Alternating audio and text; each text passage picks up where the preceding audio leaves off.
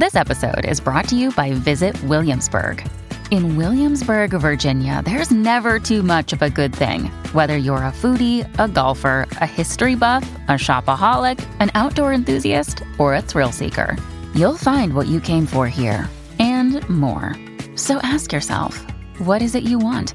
Discover Williamsburg and plan your trip at visitwilliamsburg.com. This is the Olive Magazine podcast, a weekly slice of food and drink chat brought to you by the team behind Olive Magazine. I'm Janine, Olive's food director and podcast host, and this is episode 201. This week I catch up with chef, author and presenter Shivi Ramoutar. Shivi has written a brilliant new book, The Ice Kitchen, which aims to show you how to use your freezer to revolutionise your cooking and eating habits. We talk about freezing as a way to make the most of seasonality and avoid waste, why everyone needs a freezer filing system, and she also shares some of the great new recipes from her book.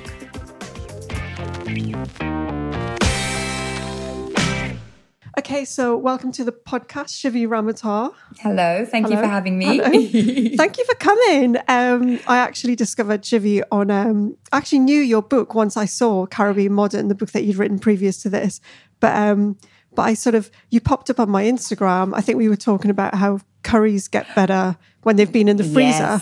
Yes. Yeah. And then I went on your Instagram page and was like, you've written this book about freezer, and I'm the biggest freezer nerd in the universe. So like, please come on the podcast and talk about it. So thank you so much for doing that. Oh, you're welcome. And I love freezers. There we go. Yeah.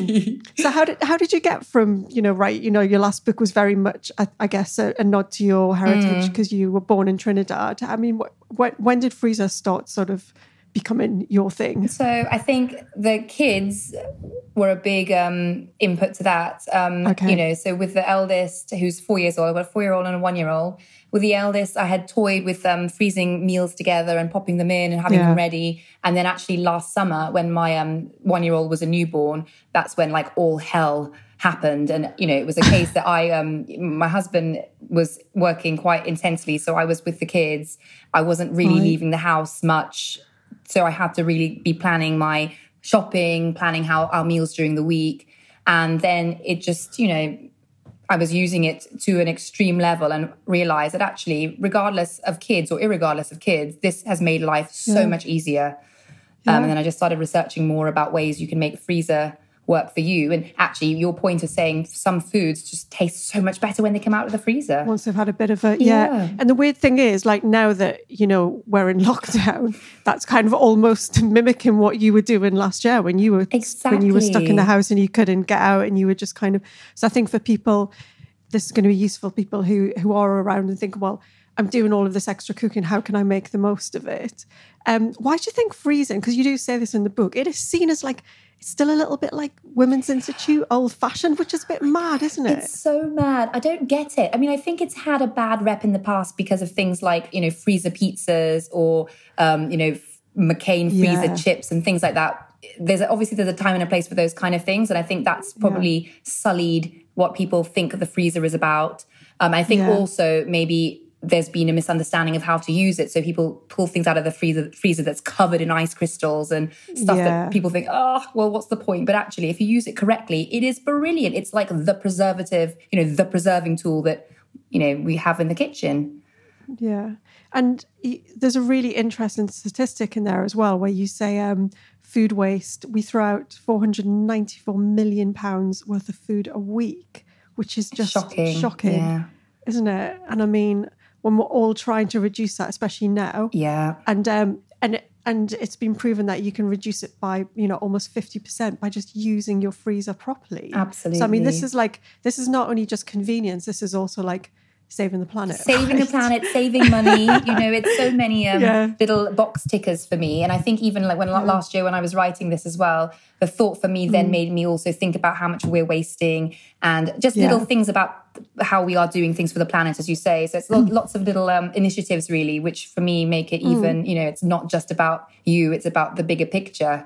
Yeah, exactly. And so things that you mentioned, one thing it never occurred to me as well is we always talk about, eating seasonally, making the most of seasonal ingredients and things like veg boxes are great, but then people can often be quite overwhelmed, can't they? You get your veg box and suddenly you're panicking, like, what am I going to do with all of this?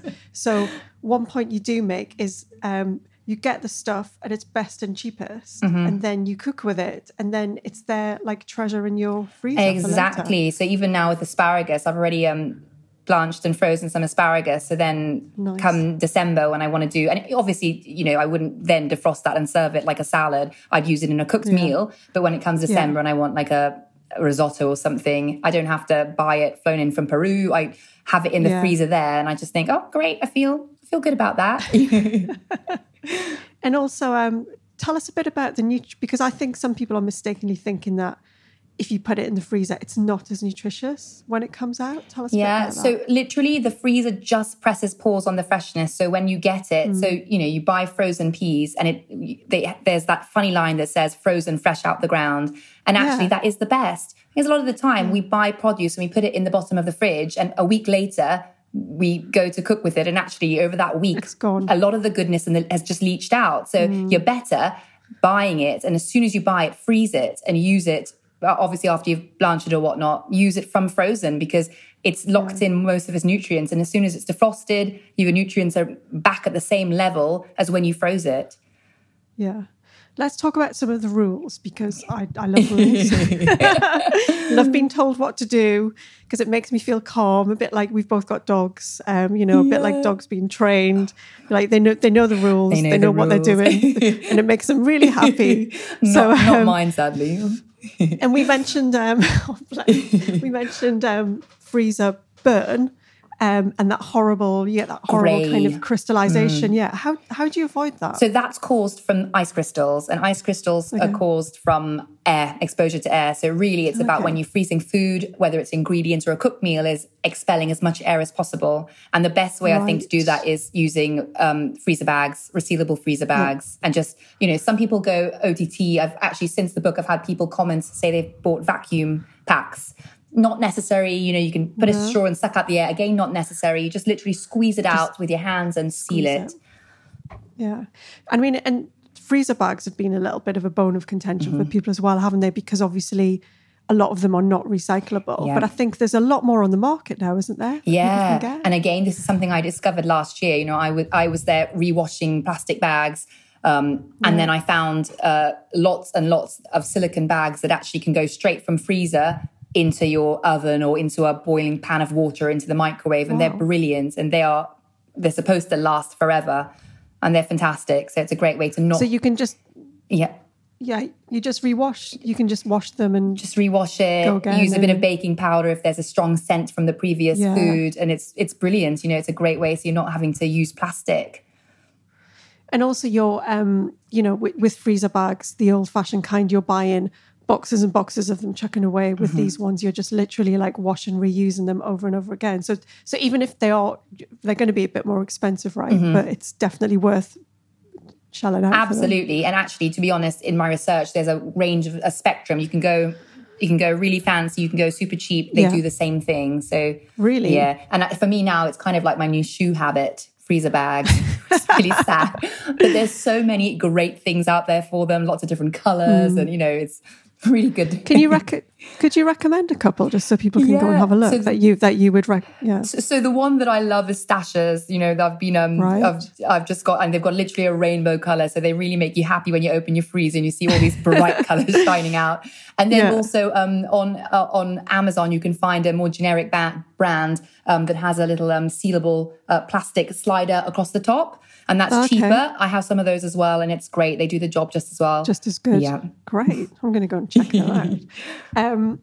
So once you've got your food flat, so we're talking about, you know, whatever you're cooking, you want to get it as flat as possible in the bag for storage, because obviously that maximizes your storage. Yeah. You've got this thing called freezer filing, which I'm just calling a complete game. Please talk me through freezer filing, right? Your freezer filing cabinet. So this is probably a nod back to my corporate days. You know, you open a file and you rifle through. So my freezer is tiny, but I still love rifling through it. So once you've frozen it flat, then you hold it up and you end up with something that is probably like like a small thin book essentially. And then I file my food. So I always go, anything that's most recently been cooked will go at the back of the file once frozen. And normally I have one drawer that's dedicated to ingredients rather than cooked meals. So you can then put together a whole meal based on what's in your freezer. And you always also have a drawer of cooked meals ready to go. So you have two options essentially. And obviously with freezer filing, it's all about labeling. Labeling is really key to making sure you don't defrost shortbread instead of pizza dough or something like that, which I've done many a time in the past. So would you use labels that you put on? Because obviously if you're reusing your freezer bags, you don't get the chance to write on them in indelible ink, do you? Because then it wouldn't... Exactly. You might well do the wrong thing. Exactly. So there's so many different ways. You can do masking tape and you can write on that.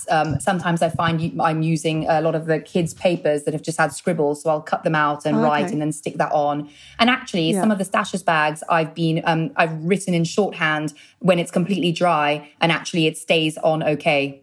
So you can also get washi tape. You know, the really fancy tape that has lots of different. Really pretty tape that you can also write on. So there are lots of different ways to do it. I think freezer tape is also another option. Although that's, for some reason, sold out now at the moment. It's probably because everyone's freezing. Stick around for more freezer tips and tricks from Shivi.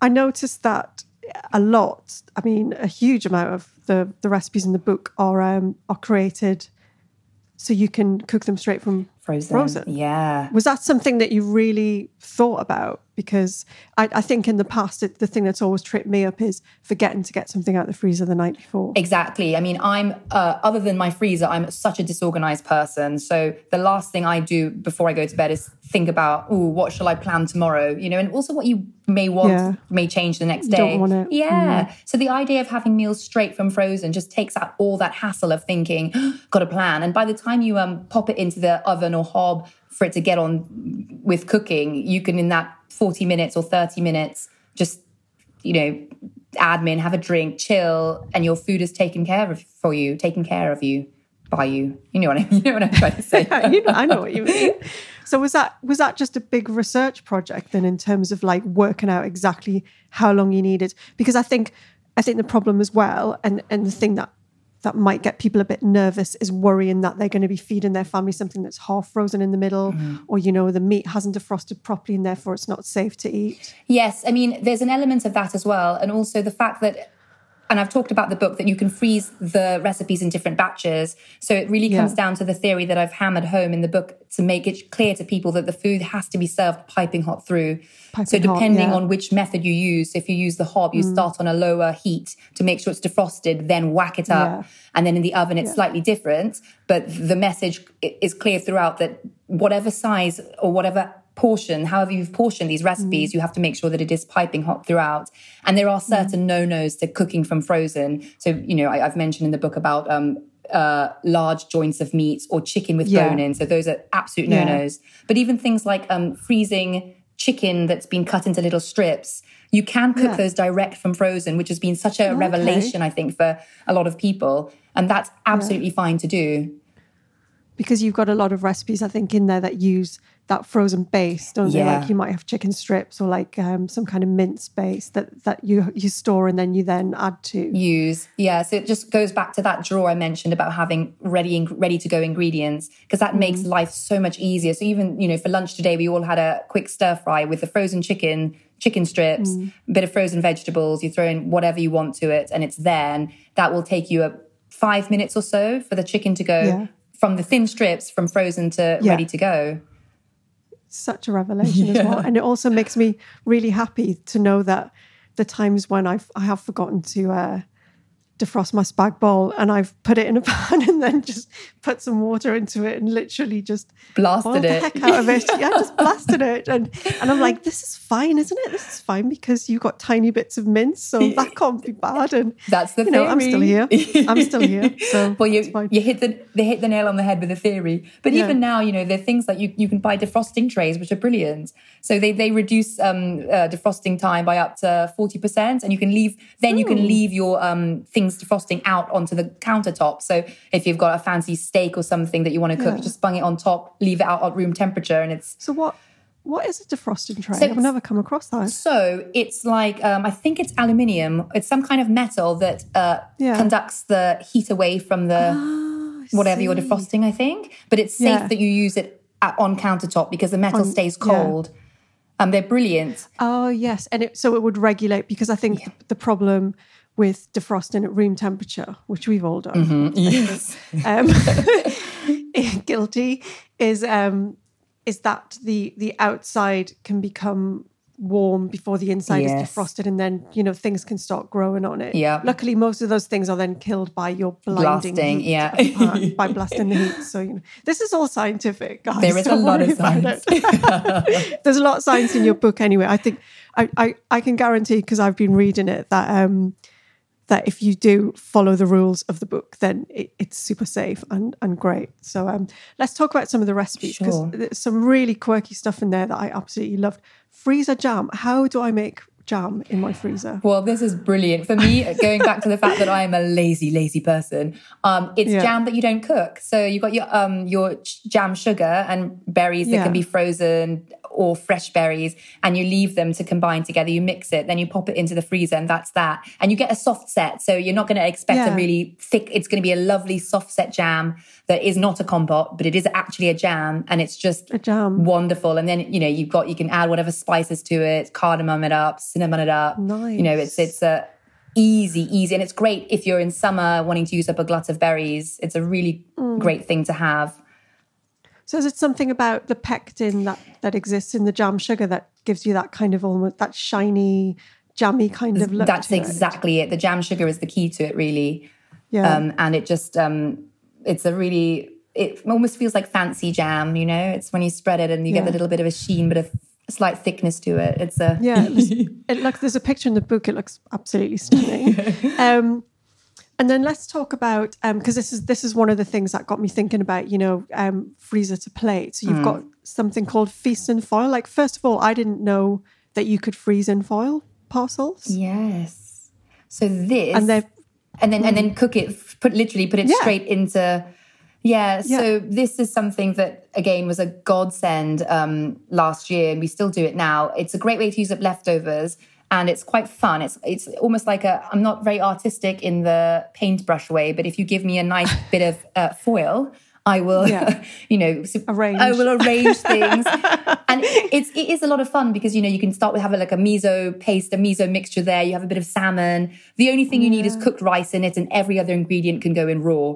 And then you mix everything in the bowl. So you can add like salmon, your broccoli, cooked rice, peas, the miso. You bung it into the foil. You fold it over like a proper envelope, and then you can just pop that into the oven from frozen for about 45 minutes, and then it's like a ready-made meal that you've tailored exactly to what you need. It can be as healthy or as filthy as you like. My favorite is a Mexican beef, so you know, mince, cumin, chili, peppers, onions, again the rice elements, and it's the best ready meal, and it's portioned for one person. So, you know, everybody in the family can have something slightly different, and it's great to use leftovers. Is the idea that the other stuff can be raw because once it cooks, like everything melts together and you get all the juices from the meat or the fish as well as all the the flavorings? Exactly. So it's like a one pot in a foil. So it's like a salvation item. And talking about salvation, you've also got a whole chapter called Salvation Sauces. Yes. So this again. So what are they? So these are my like go-to during the midweek. So, you know, things like a tomato sauce that you freeze, you have it in ice. I'm a massive fan of ice cube freezing things because then you can portion up exactly what you need when it's quicker to defrost. And from that, you can add other vegetables. You can make that into a sauce for pasta. You can make it into a pizza topping.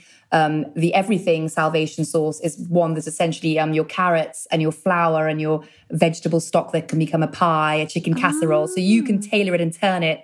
And, you know, the coconut curry sauce one that's been a big hit for a lot of people is one that you can add vegetables. You can add your prawns. You can add chicken to make it a very versatile twist on whatever you want a curry, you know? So that's a great idea as well, because you've got that base, and often something like, you know, a chicken breast, like you said, or prawn, it cooks so quickly that it literally only needs that little cooking in the sauce at the end. Tell me about the ice cube sauces and butters as well, because that was something that I was really... They look so pretty as well, because they've got like really lovely colours. Yeah. So again, another salvation item. And these are things I call salvation because it's, the idea is after a long day of whatever you're doing, you're working, you're looking after kids, you just want something really quick, but you don't want to compromise on flavour. You still want your wonderful meal. So the recent one that I had last week was the noac cham. So very simple Vietnamese dressing. Oh, wow. And you freeze it. And so when you're ready to cook, you pop a couple out, so 2 per person, if depending on the size of your ice cube tray. You pop it on at room temperature to defrost. And while that's happening, you can grill a bit of chicken, cook some noodles, ribbon some veg, and then throw the sauce on. And then that completely changes the meal. So by adding a pesto, it's a different meal. By adding the noac cham, it's a different meal.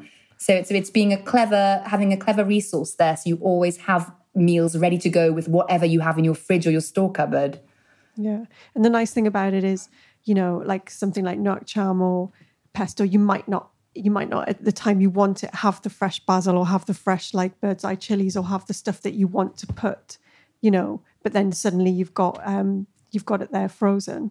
Yeah, exactly. And, I'm not a massive, I don't really, it's not about batch cooking. It's more about what you're making. Make a little more and freeze it, or, just swipe off a little bit and pop aside, because you guaranteed there'll be a time in the future that you'll need something quick, and you'll be so happy that your previous past self thought about it for future you.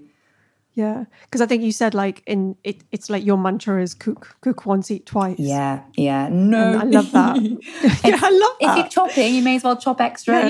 Yeah, chop it. Yeah. So last recipe, because this one I'm obsessed with it, and I haven't made it yet, but I'm going to, because I've got some yogurt. Is your yogurt bok? I saw this on your Instagram and I was like, what the heck? That is incredible. It's a good one. Talk us through that. So, it's as simple as yogurt, a bit of honey. You don't even need the honey, sort of thick Greek yogurt. And then once you've mixed that, bit of vanilla essence, you can add cardamom, cinnamon again. You can spice to your heart's content. You slather it out like if you're painting on a greaseproof paper. And then this is where the fun happens. You stud it with whatever you want. So frozen berries, fresh berries, little grated chocolate, nuts, seeds. It is so much fun to do. And then it's also brilliant to eat. And it's great for kids because they think it's like this massive treat. But it's yogurt and fruit and, whatnot. And also, I think there's something slightly elegant about it. So if it's like, if you want to fancy a meal, to end the meal, you bring out the yogurt bark and you just shard it, break it into shards. And it's really refreshing, and it's great for now. It's such a brilliant idea, and it just typifies exactly, why the book is so great, because everything in there is like relevant, clever. There's like an occasion for it. Like you said, it's just really clever freezer. Oh, thank you. And we need this book right now, Shivi. So thank you for that was great. Thank you so much for coming to chat to us today. So if people want to buy the book, it's called The Ice Kitchen. And it's published by HarperCollins, and it's available online now, isn't it? Because you was published it 30th of April. You didn't get your party. Hopefully you're going to have your party afterwards. Yeah. Oh. I hope so. Yeah, you'll have to throw a double one. I think you get double. That's what we've been saying. If you missed your publication party, you get double. I am down for double that. The fun. There's a lot of partying to be had in me. Yeah. But thank you so much for coming. And I think we're going to get one of the recipes we've talked about online as well with a link to buy, so people can go and find the book for themselves. But it was great chatting to you today. Brilliant. Thank you so much, Janine. So that was the Olive Magazine podcast. If you want to explore more of our podcast back catalogue of over 200 episodes, you'll find us on all the main podcast platforms and on our website, olivemagazine.com, where you'll also find tons of useful recipes and great cooking advice. And if you're finding it difficult to get your monthly mag, why not become a temporary subscriber? You'll get the next 3 copies of Olive Magazine delivered to your door for a single payment of £12.50, saving 15% off the usual shop price, with free delivery and no obligation to continue after the 3 months. To take advantage, go to buysubscriptions.com/olpod3. That's OLPOD3. Stay safe, and we'll see you next week when we'll have a brand new episode to listen to.